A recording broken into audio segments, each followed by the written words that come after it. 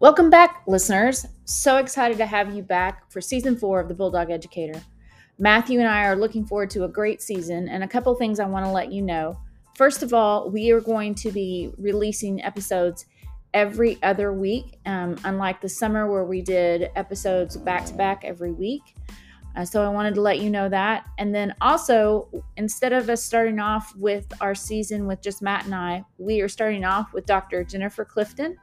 I think you're going to enjoy this episode. It is a long one, but let me tell you, it is worth the listen all the way through.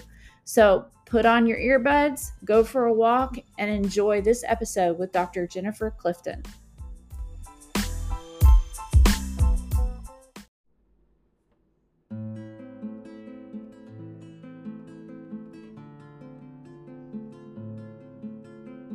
Welcome to the Bulldog Educator Podcast, episode 1 of season 4. This podcast content is developed through a collaboration between co-hosts Matt Caston and Kirsten Wilson, and the input from our listeners just like you. Hey, everybody, this is Kirsten. Hey, it's Matt. And we are so glad to be back. We are jumping right into season 4, and today we are going to be chatting with our guest, Dr. Jennifer Clifden. Jennifer and Kirsten, that's me, have actually never met face-to-face, and she hasn't met face-to-face with Matt either. But we were connected through one of my work colleagues, shout out Brady Venables, who is a close friend and colleague of Jennifer's.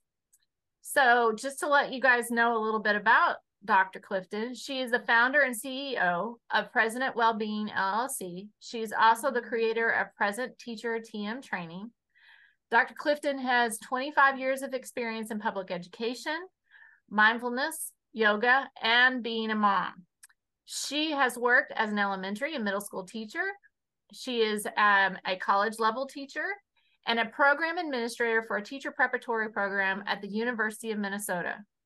Clifden's company is founded on the mission of educator mental health and emotional resilience. She delivers custom professional learning for human service professionals using PlayPosit's playlist application. Welcome, Dr. Clifden. Matt and I are so excited to have you on the Bulldog Educator Podcast. Is there anything you'd like to add to what I just said for our listeners to know more about you before we get started?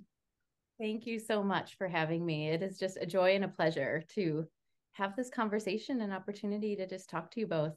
I think the only thing that I would add, which is really important context, is that when you mentioned that I'm a mom, that is true.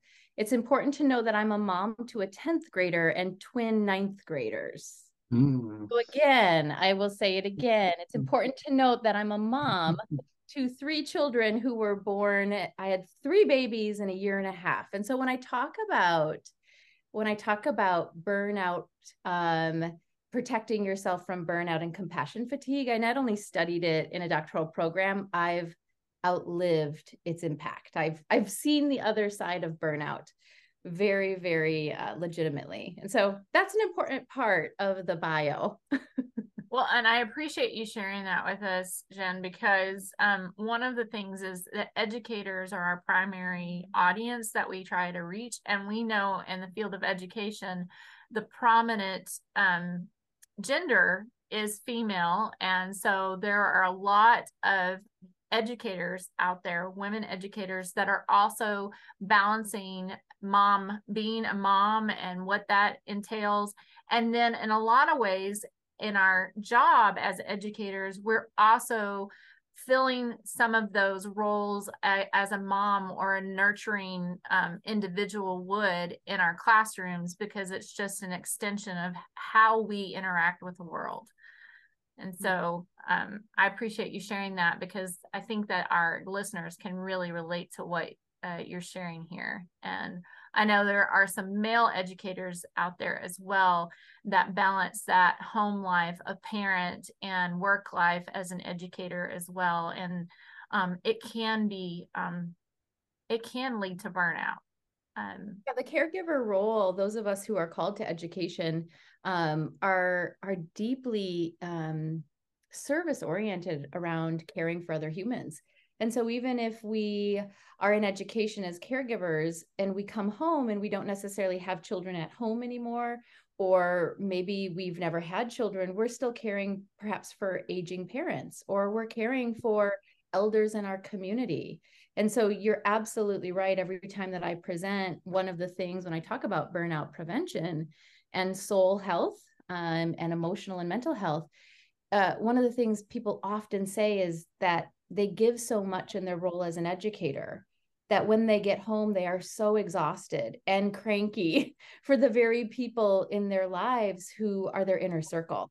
And so that is a very common tension that we hear about and that we talk about, is that dual caretaker role.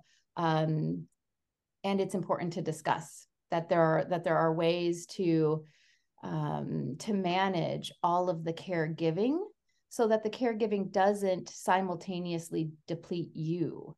Because I often say the biggest or the most ultimate sacrifice, because remember, as caregivers, we're always sacrificing things, right? We are, and our problem is that we're really good at it. But I often say that the ultimate sacrifice that cannot happen is that you caregive to the point where you give away all of yourself, because that ultimate sacrifice is not worth it, nor is it sustainable. And in the end, it actually doesn't serve the people you love most. And so helping people learn how to kind of manage the energy of caretaking is really, really important. I appreciate you sharing that. We're going to start off with our first question. And the first one is, and in many ways, my journey through life and your journey are very similar, although I did not have twins. Right. I have taught elementary and middle school. I am a mom, and I have my foot in higher education. That's where I'm headed and where you are now. And as an instructor, and am working on my PhD. So I can relate to that.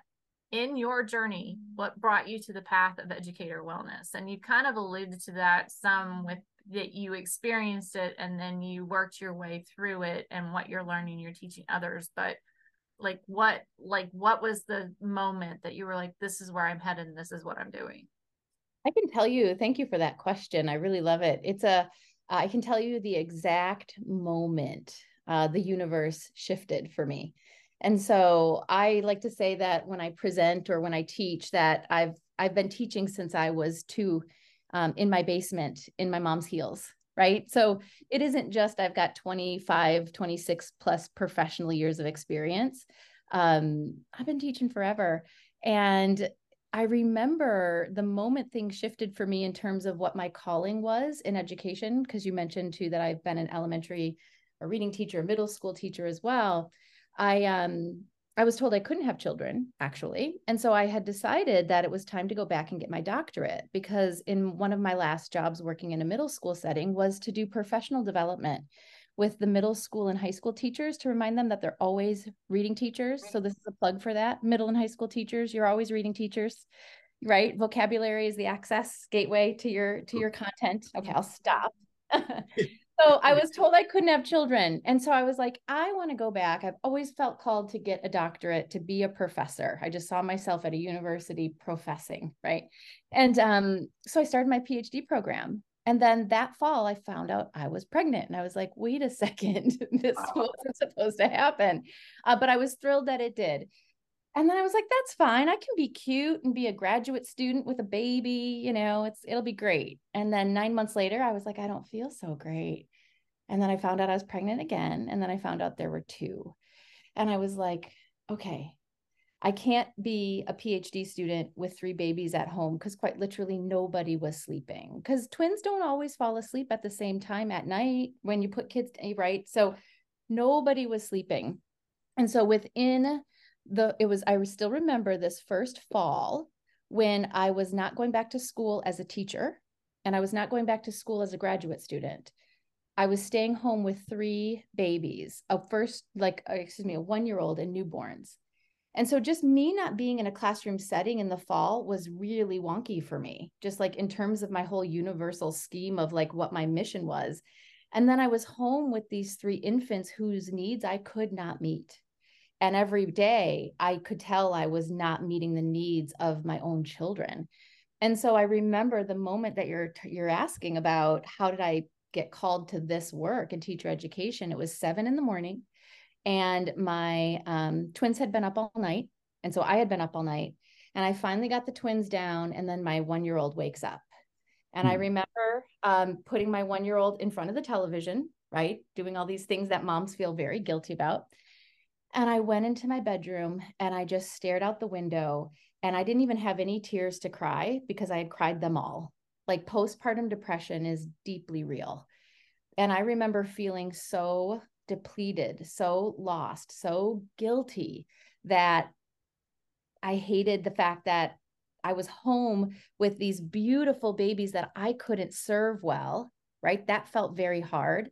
And that I couldn't be in the classroom. And then the guilt was, how am I not happy with having a beautiful life, right? And so the moment that it hit me was when I said to my own self, it was this moment of true, like, reckoning with myself, where I looked out the window and I remember saying to my own self, you have to do something to find your foundation, because if you lose it, like, all of this falls apart.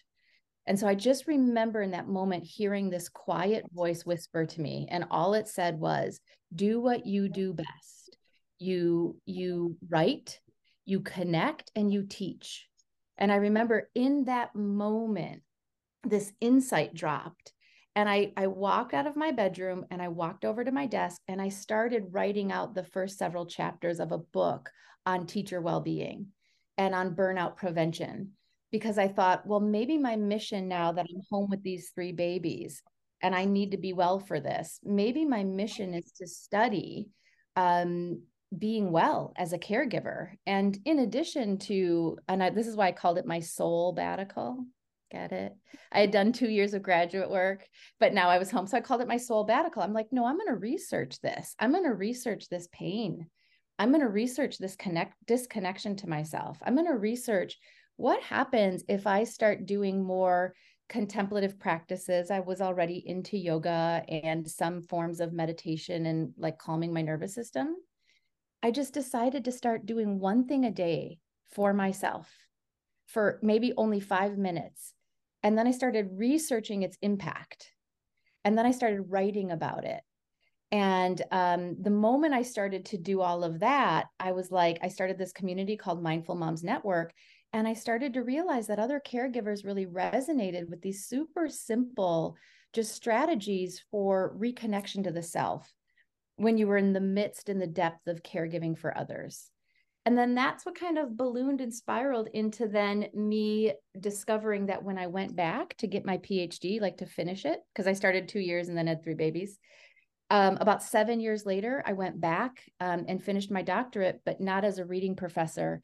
I brought together my expertise as a yoga teacher, a mindfulness and a meditation teacher, and educator, caregiver, burnout and compassion fatigue. And then I created a program that created the cycle of well-being, the cycle of mental health, because I'm a wisdom seeker. And I was always like, if we know what gives rise to pain and suffering and burnout, which we do, my quest was, well, what gives rise to mental health? What gives rise to emotional well-being? What gives rise to me showing up for my beautiful children in a loving way, where I also feel the bounty and the love of that connection, and I don't feel depleted by that connection? And so that's what I studied. And then that's now what I teach. I need to hear that. I thank you. That was awesome. Loved, just the introspection and you doing the hard thing, which is to sit down with yourself and talk to yourself. I think a lot of people may avoid that, and it understandable. It's really difficult, but I really appreciate you sharing that. And I have to say, I have to thank Kirsten when we first started this podcast. I really wasn't quite sure how it was going to work with, like, the guests and how that goes.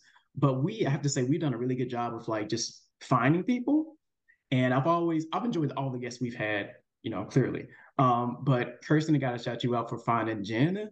like what you just shared was so powerful. And I know you only shared like probably 10% of what happened. I know the iceberg of all the things and the sleepless nights and that kind of stuff. But that is really powerful.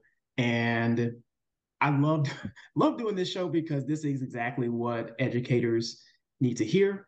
Um, need to be doing, need to be practicing, need to be thinking about, need to be talking to other educators about. Because this is the kind of stuff that brings me life and brings me joy and helps me remember why I chose to do this work. Even though I'm still a your soul sabbatical. I love that. Feel it. But Still soul yeah, sabbatical. yeah. It's a thing. Wow. I think I like that better than early retirement, Matthew. Take Yeah, soul me too. sabbatical. We're all teachers. It's the whole beg, borrow, steal. Just yes, and I'm sure I've stolen it from someone without awareness. So, and Matt, I really want to say thank you for naming this is what I call reverence, right? Like being reverential to the fact that my story is radically deeper than that. And that one of the things that I do share over time, but what I don't often share when I tell like the really beautiful buttoned up story is that in the postpartum depression came up a lot of my adverse childhood experiences. My ACEs came bubbling up. And so, yeah, that window of about 4 years when the babies were little and I was not in a classroom, I was facing some deep, dark things. I was facing the compassion fatigue and the burnout of being a mom. But then when those cracks happen, all of my unprocessed trauma from a really rough and difficult upbringing came bubbling up. And so I suffered from massive panic attacks that my partner didn't know how to manage because I didn't know how to manage. And there were, Matt, thank you. There were some very scary moments that were touch and go. And I remember saying when I talked to people about why I'm so passionate about a relationship with yourself, which is what I call soul health, is because I have made that call to my mom and said, Mom, this is the call you should be worried about. I will not hurt the babies, but I know enough about myself to say, I don't know about myself right now. I need help. Mm-hmm. And that is important to talk about. Mm-hmm. And it's important to normalize. And the program and the projects and the work that I do in the world is the way I describe it is to put that lightsaber. I do a lot with the force. And I don't know if you can see behind me right now, I've got my little baby Yoda everywhere. Yep. Listeners can't see the baby Yodas. But in the darkness, there always is like a little fractal of light. And that fractal of light is your soul and your spirit wanting to connect with you. And you can keep getting that light brighter, but you have to invest in that connection with that relationship with the self. Mm-hmm. And what I discovered as educators and as parents or caregivers for our parents, we are relationship experts. We're relationship researchers. So why is it in a field that's based on relationship science and the expert of relationships that we are so neglectful of the relationship with ourselves? This is not sustainable. And you all have a lightsaber in your back pocket. Y'all do. Someone needs to guide your hand back there to grab it. And then when you figure out where the on button is and it whooshes on, I like to say my curriculum shows you how to wield it. How do you move it around? How do you create that force and that energy so that you glow? And that's what I study. I studied in my dissertation, I studied what are the practices that are preventative of burnout, but that also allow your soul texture to just be so known, because kids are looking to attach with healthy souls. It's why we're there to serve. And let's face it, that's why we love people, is to support them. But we don't want them attaching to an unhealthy spirit. So yeah, it goes deep. Sorry, Matt. You walked me in. No, I appreciate it. Thank you for sharing. So I learned something new. Not only are you an educator and, caretaker, parent, but you're also apparently a Jedi master. So I dig it. It's cool. My 2 lightsabers are upstairs. I wish I often, I do. I have 2. I have got one, like a Princess Leia one. She's really awesome. And my daughters, again, now they're 10th grade and 9th grade. They'll hear me with my lightsaber in my bedroom. And they're like, if the door is closed, mom's either had a very good day or a very bad day. There's something healing about grabbing a lightsaber and whipping it around. I know you're going to want to do this. Everybody's going to want to do this after they listen to this. I'm telling you. I just need to start classes. I'm going to go borrow the ones out of my son's bedroom since he's off to college. He won't know. There's something healing about it. Yeah. Yeah. Oh, goodness. But no, thank you for sharing that. I think that's a good segue into the second question. So one of the things that we know about educators, we kind of alluded to this, before the recording, as we're recording, is that, we tend to put the needs of others before our own needs. Sometimes to the point that, we don't even know what our needs are anymore or how to recognize our needs. Definitely been there. We know that's a decision. We know that a decision to change that isn't like a light switch, right? You can't just turn it on and off. It's a slow, purposeful change. And I think you have some great advice about telling us what are some of those first steps that educators can do to put themselves in their needs and well-beings first. Thank you for that question. That question, maybe without your awareness, goes to the heart and soul of the origins of burnout. Burnout is a slow disintegration of the soul of the teacher over time. I'm going to say it again. Burnout is a slow disintegration. Burnout is not instantaneous. And so remember how earlier I said, if we know the origins of burnout, if we know burnout is a slow disintegration of the soul or the spirit of the caregiver over time, that's often why caregivers say they feel like they're pulled apart in 50 different directions all the time. That's why they describe it that way. Your question is really beautiful and profound because it speaks to then like what I study, which is, well, what's the opposite cycle? And if burnout is a slow disintegration, then becoming well is a slow reintegration. And we need to just start walking the path. And I love, Matt, what you just said about decision. And the beautiful thing is when I talk to teachers and educational caregivers, and that I include that to include everybody who works on the front lines in education, food service, transportation, everybody. We're all walking into schoolhouse and school building doors there to serve children. What I help people to remember is that the beautiful thing about developing your relationship with yourself is this. Number one, when you develop a conversation with yourself, and these are the 2 core questions to ask yourself to start that journey, to make that decision. So if people need to get a sticky note and something to write with, do it. Right.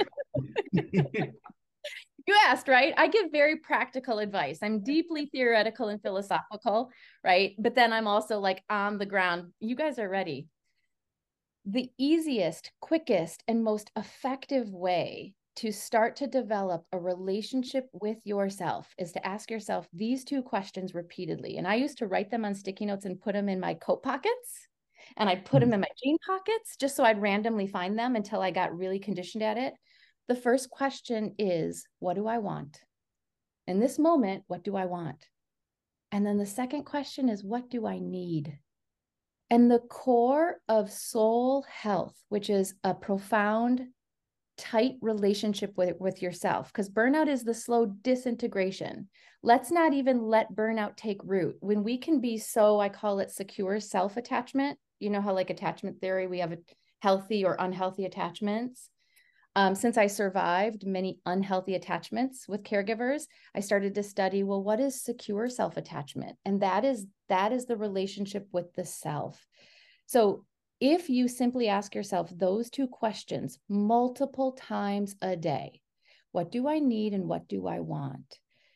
You will start to develop a relationship with that inner voice and that inner healer, because we know that there is an inner healer. You have an inner caretaker. It's why you're so good at what you do.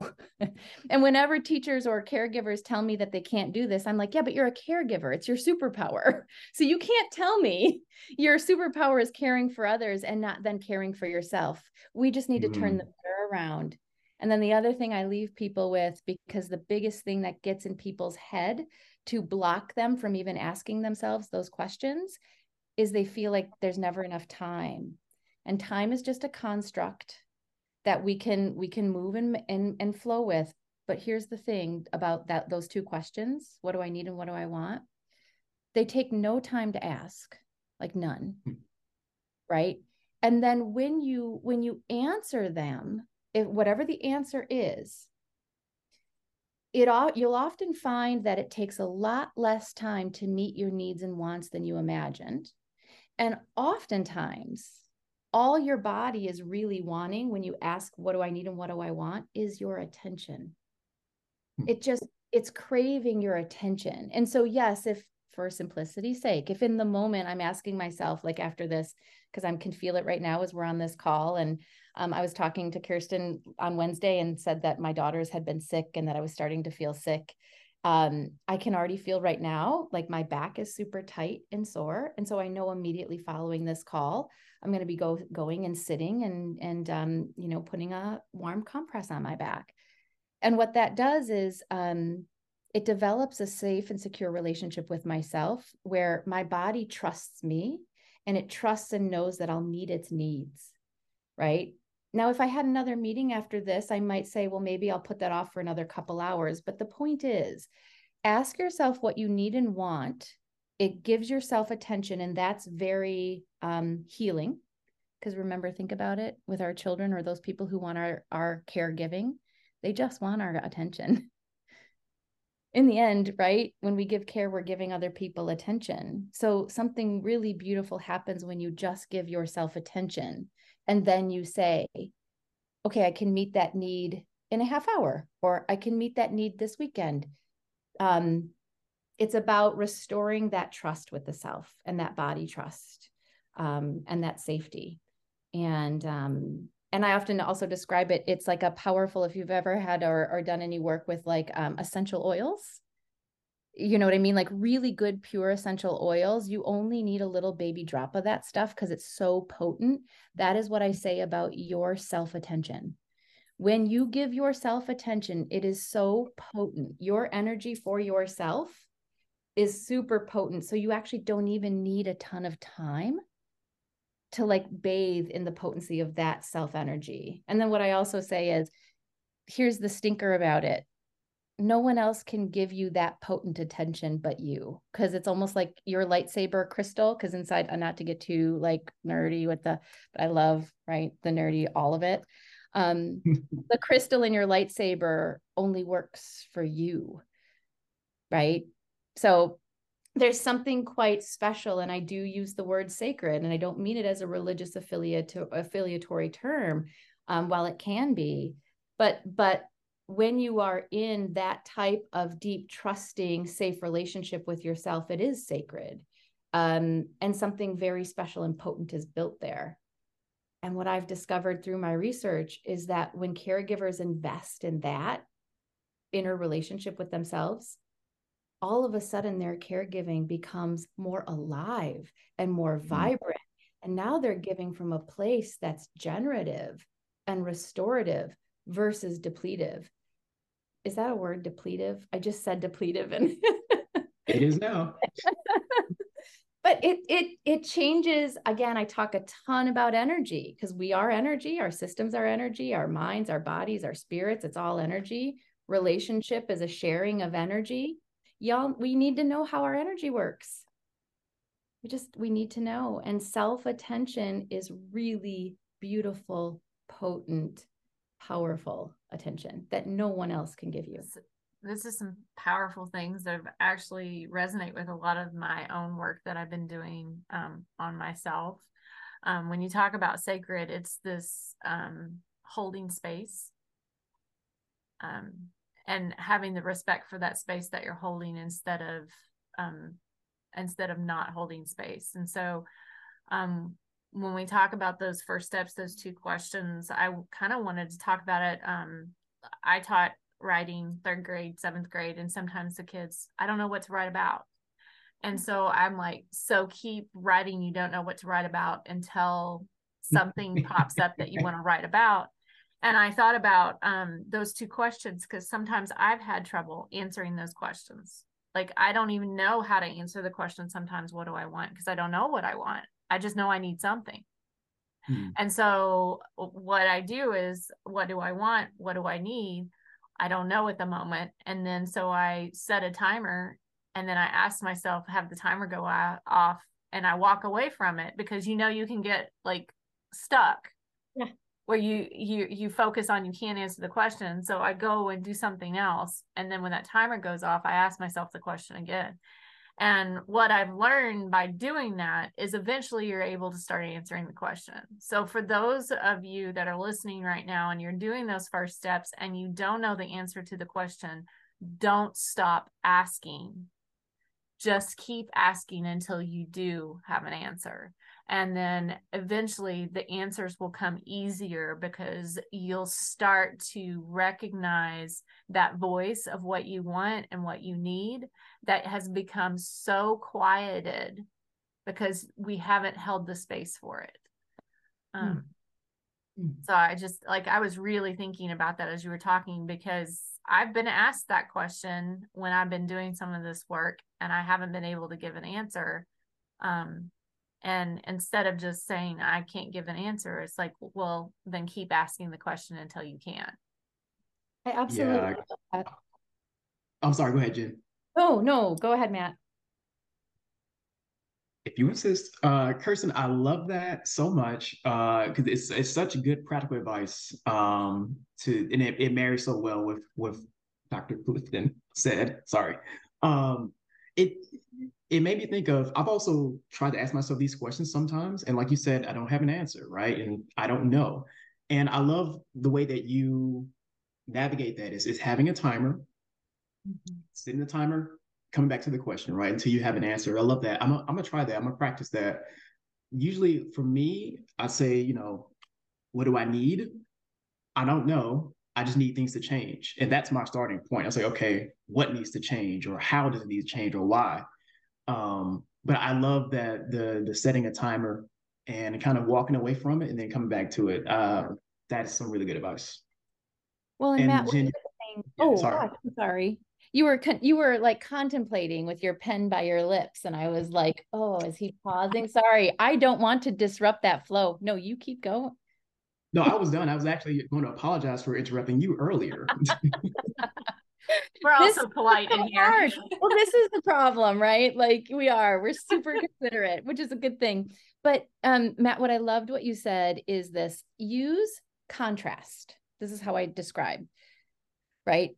Contrast is what we don't want. So Matt, you're right. If you can at least just say, well, I don't know what I want, but I know what I don't want. Start there. Use the contrast to then illuminate what you do want. And that's great to then say, okay, well, okay, you don't know what you want. Okay, no problem. We can get there. Let's ask some different questions. I'm a researcher and I'm a teacher. And what I often say, especially as a researcher, is you have to ask the right questions. The right questions matter. If I did a dissertation with the wrong core questions, it's going to lead me in a radically different way. If I'm sitting with a participant and I don't ask the right questions, it matters. So Matt, you're right. Use the contrast. Start with, well, here's what's not working. And then you baby step it away from, well, okay, let's take one little chunk of what's not working. And now tell me what's the opposite. What could work? What's the opposite of that? What are we looking for that could potentially work? And so it is absolutely powerful and helpful to start with what's not working or what we don't want, to help us find and get a little like inchworm closer to knowing what we do want. And another great strategy too, that's very helpful for people who like to come into the body through the intellect, right? Everybody needs to know like what their gateway is. Some people don't prefer to come into their awareness with themselves through the intellect. They like to come through the heart space or the center. And so what I often invite them to do is just simply to say, what would feel good right now? I don't know what I need. I don't know what I want. And so then my question is always, well, okay, just like what would feel good right now? And here's what's so beautiful for all of you educators and educational caregivers, excuse me, listening. Here's what I love about this work. All of the questions you're asking yourself are really great practice to hold spaces of equity for others. Mm. They serve both. Because when you're sitting with a child who needs to self-regulate because they're kids, they're supposed to dysregulate because their prefrontal cortex is not fully developed yet, right? When you're holding space for them to learn their power of wielding their lightsaber, I often say like social and emotional learning are like the skills of the lightsaber. And then I teach the 4 competencies of soul health as like the lightsaber moves. When you're holding the space for children to wield their lightsaber, because remember, you can't do the work for them. Some of the best questions are just to say, let's breathe. What would feel good right now? Okay, what do you need? Okay, what do you want? Because we cannot hold spaces of reverence, compassion, belonging, and safety and healing for others if we can't hold them for ourselves. And so this secure self-attachment, this relationship with yourself, if you want the bang for your buck to just be like, I need a different reason to do it than just for me, then the reason is it will make you a profoundly more equitable and beautiful caregiver for the souls you were called to serve. Two things can be true at the same time. Yeah. So you can simultaneously be doing the work of self-relationship while you're learning practices and skills that make you better at the caregiving role you want to do. In fact, not only can they are.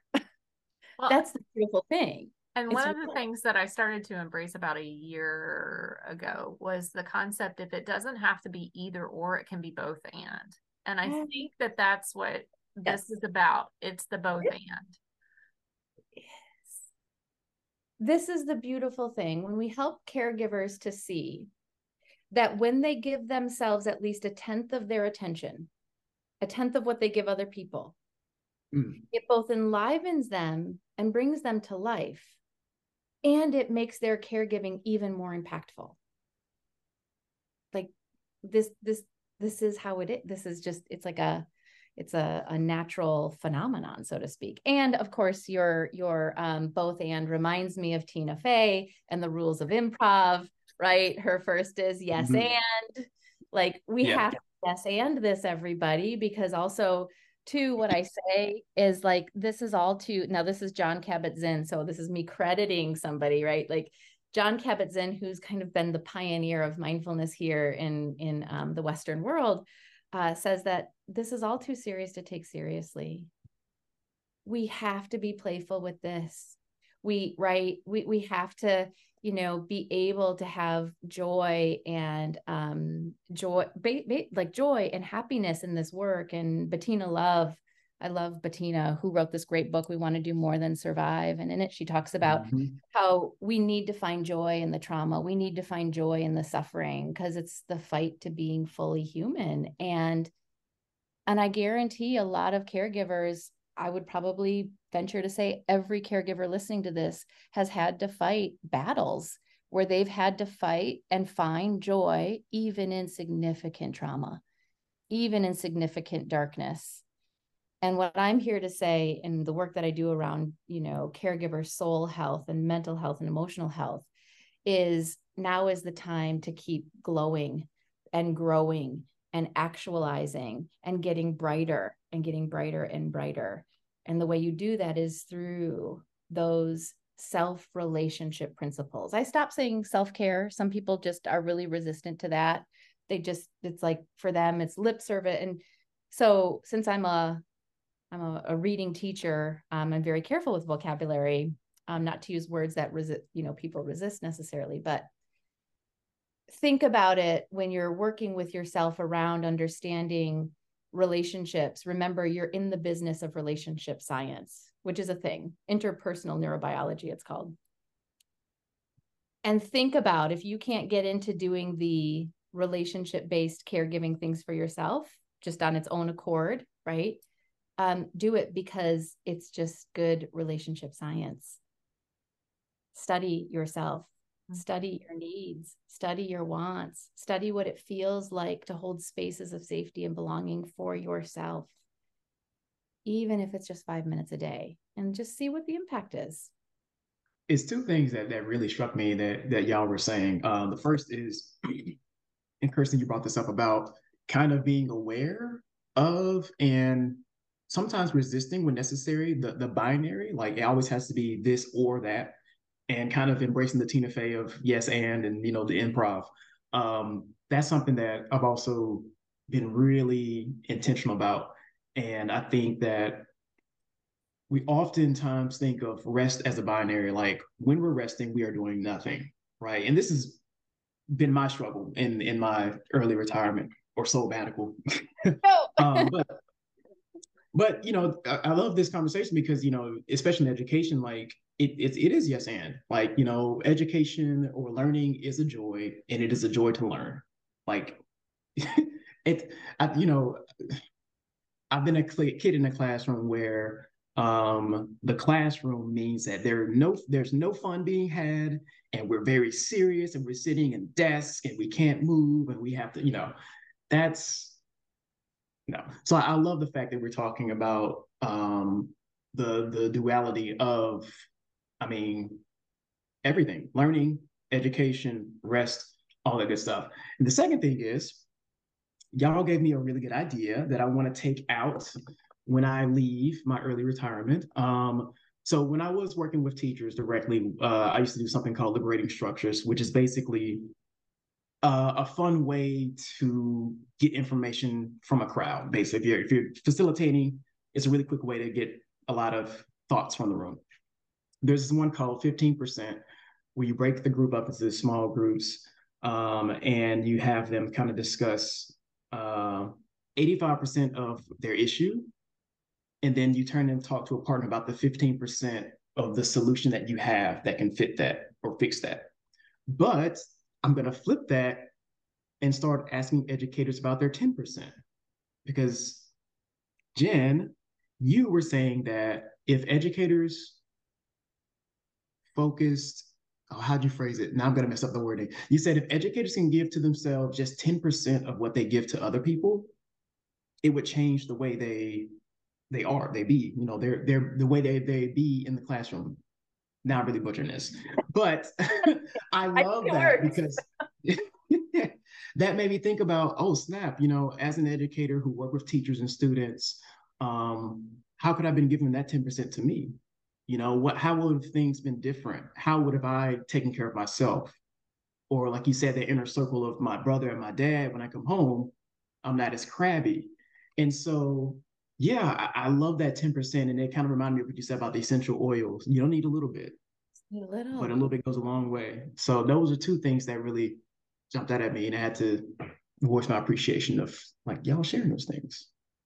Well, you're so welcome. And what I discovered in my research, which led me to that awareness that like, holy cow, like I don't, yeah, weekend long retreats, or I like to think of like my whole year as like a plate that I'm filling with all of the things that bring me to life. And most days I just need a couple small little things for myself that are just my musts, right? Like, so develop for yourself, just what are your 2 to 3 things just must on your must like list of each day.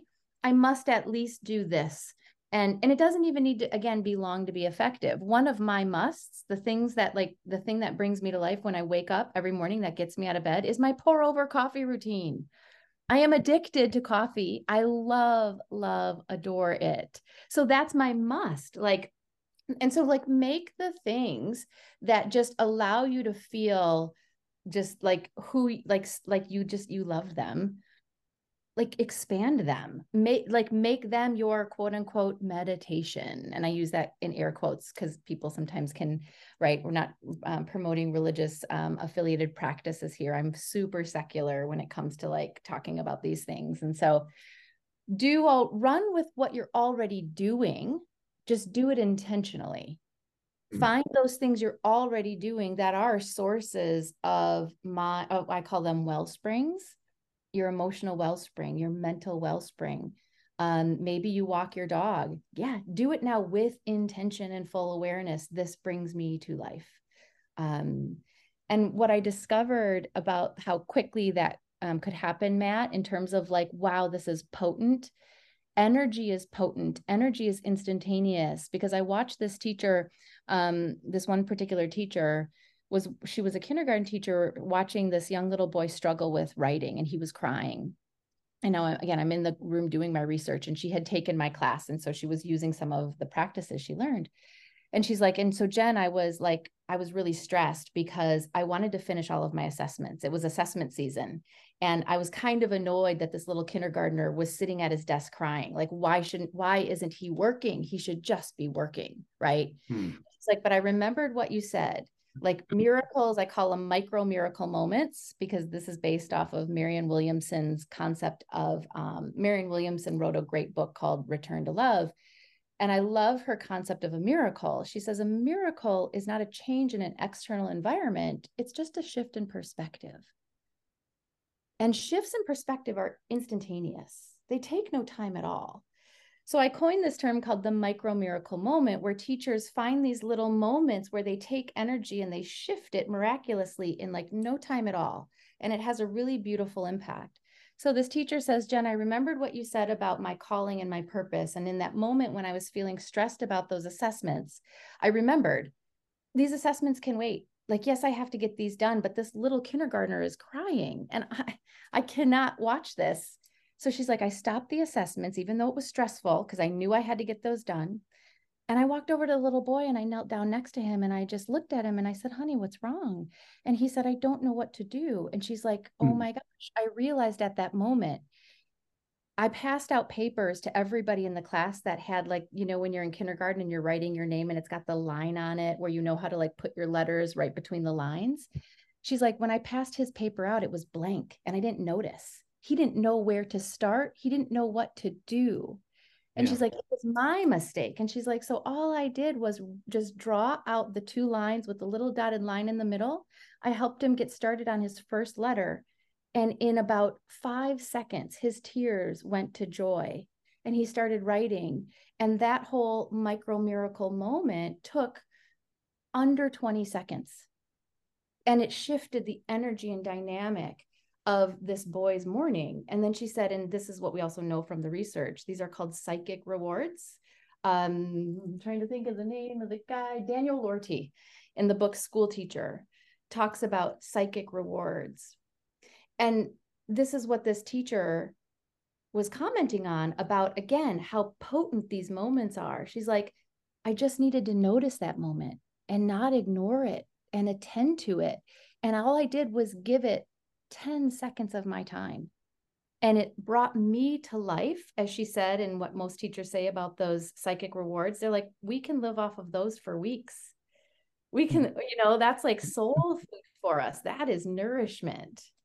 And so that's part, Matt, of that potency of like, it need not be long to be effective, but you do have to notice it.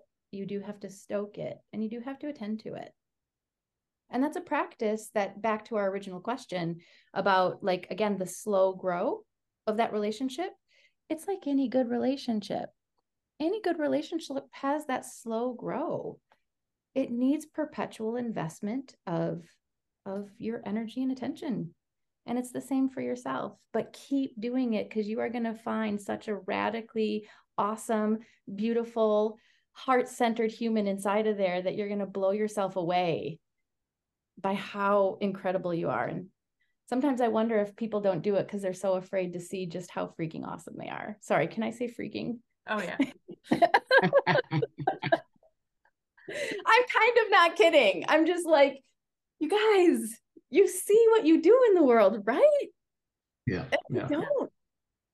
And they don't. And I so want people to see how beautiful they are. And that kind of leads us to this next part, where I wanted to bring us to kind of to where you share more about your present teacher work, or your present teacher work and the present teacher restoration project that you have. Yeah.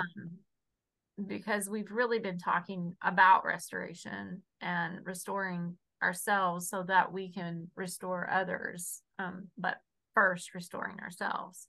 So could you share a little bit more with us about that? Absolutely. So my website, the presentteacher.com website, has information about all of the types of like in-person, now that we're back from COVID, right? In-person keynotes that I do. So a lot of times districts will bring me in for, 90 or 60-minute keynotes. I've got a lot of programs also listed on my website that I come and do in person with both a colleague of mine, Nuhu Sims, who's an equity director, and he and I talk about soul justice and social justice. So there's in-person, like present teacher trainings. I call everything present teacher, and I mean teacher like in the broadest sense of the term, because when kids walk down schoolhouse, halls, everybody's their teacher. Because how you engage with children, your smile teaches them. And so that's why it's a holistic, it's not only for classroom teachers. And so I've got a lot of, again, in-person trainings, some that are 8 to 9 hours, 10 hours long, and we kind of dose it over the entire school year. Others are more just one-off. I call them more of just like little quote unquote boosters, right? Like little like spirit soul boosters for people. But the Present Teacher Restoration Project is a self-paced online program that is all about soul health and soul restoration. In it, we talk about adult social and emotional learning. It really is, it's an 8 module, and the modules are 30 minutes each. They're meant to be little baby sips. And what I invite people to do is when you do the training, it's just take one module a week, because the gold is in the integration. And so in each of the 8 modules, there's a 10-minute video of me teaching about the topic. And the first module is prioritizing your well-being. We have to start there. And so then there's like a 10-minute like video of me talking that you can pause. And this is how I know Brady. Brady used to work for PlayPosit. PlayPosit is what hosts the training. Then there's a 12 to 15-minute yoga mindful movement video, because I believe that all well-being is in the body.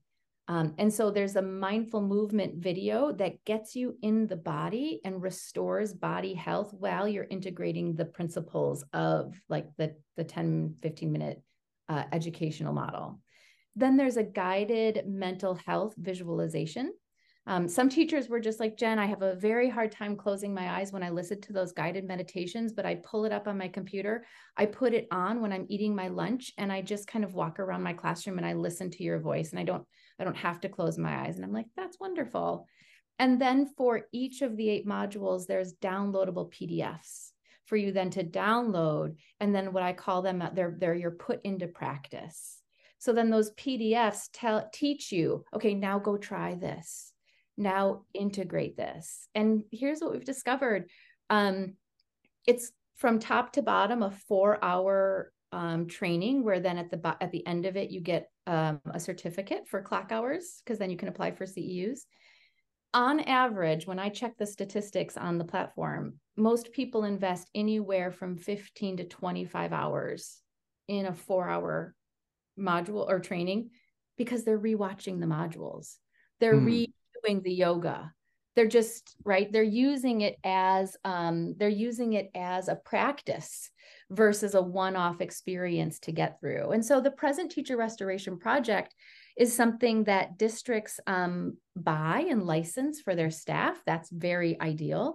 Or it's something too that counties have purchased for districts. And so we've gotten county support in Minnesota. Our Minnesota Public Health Department has a lot of support for educators. And so they often, there's investment opportunities there. And so, yeah, it's a really beautiful program that when a school district or a building in particular, like maybe one elementary school, when they take it up, everybody works together on it. And we've even seen some districts purchase it and then have cohorts of teachers meet after school and do it together. They like doing it in person. Mm-hmm. And the Present Teacher Restoration Project is simply, it was because of COVID. I was teaching in person all of these classes. And then when COVID hit and no one was in schools, I recorded those videos in 2 months. It was very grueling.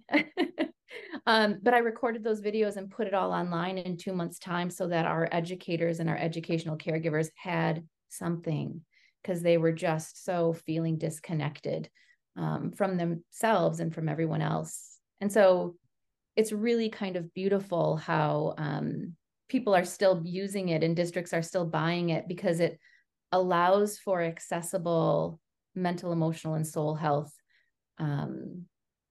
professional development that's evidence and research-based and experience-based. Yeah, so that's a little bit about the trainings. That's awesome. So that is awesome. Yeah. Sorry, Matt, I didn't mean to talk over you. No, you're good. You're good. So we talked about a lot of different things today, but I always want to ask my guests, Matt and I do, that to make sure that we've covered anything and everything that our guests would like to share. Is there anything else you'd like to share with us or the listeners today? No, I really feel like our conversation was very thorough. I think the thing that I would most want to share, I kind of said it before you asked me about the Present Teacher Restoration Project, which is really inviting these beautiful souls to like turn inward. Because the thing that I realized when I wrote my dissertation was, oh my gosh, what if the profession called us, because we know it's a calling. We know that we're called to work with children or young adults, right? Or we're called to work with our communities, and we're called to like help, heal, serve, teach others. But what I discovered is, wait a second, what if our calling actually called us to get closer to ourselves? What if our calling actually called us to learn, grow, help, and heal ourselves simultaneously as we hold spaces of growth and becoming for others? And that's what I discovered, is that when caregivers can self-actualize along with the people that they're raising, that's how we lift people and communities and systems up. And it's a yes and. Mm-hmm. Mm-hmm. And we got work to do. So we really do. Let's get to it, everybody. Yeah. Right. There's no turning back now. So I wanted to let listeners know that they can go and find more information about the Present Teacher and the Present Teacher Restoration Project by going to www.presentteacher.com to find more information.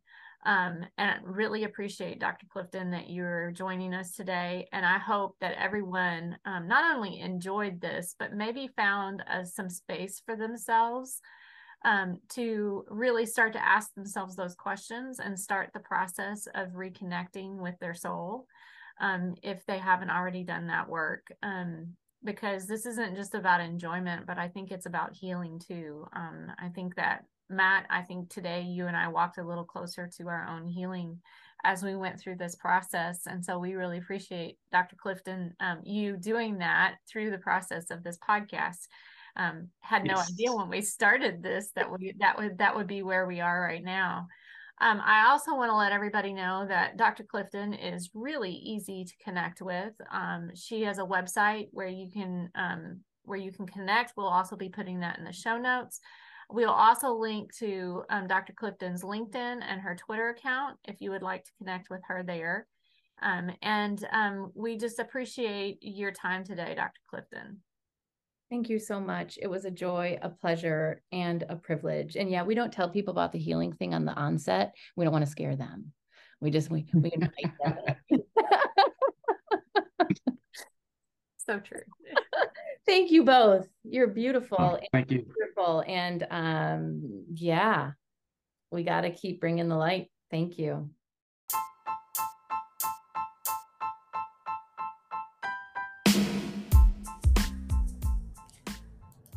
And now for our Living in Beta Mode segment.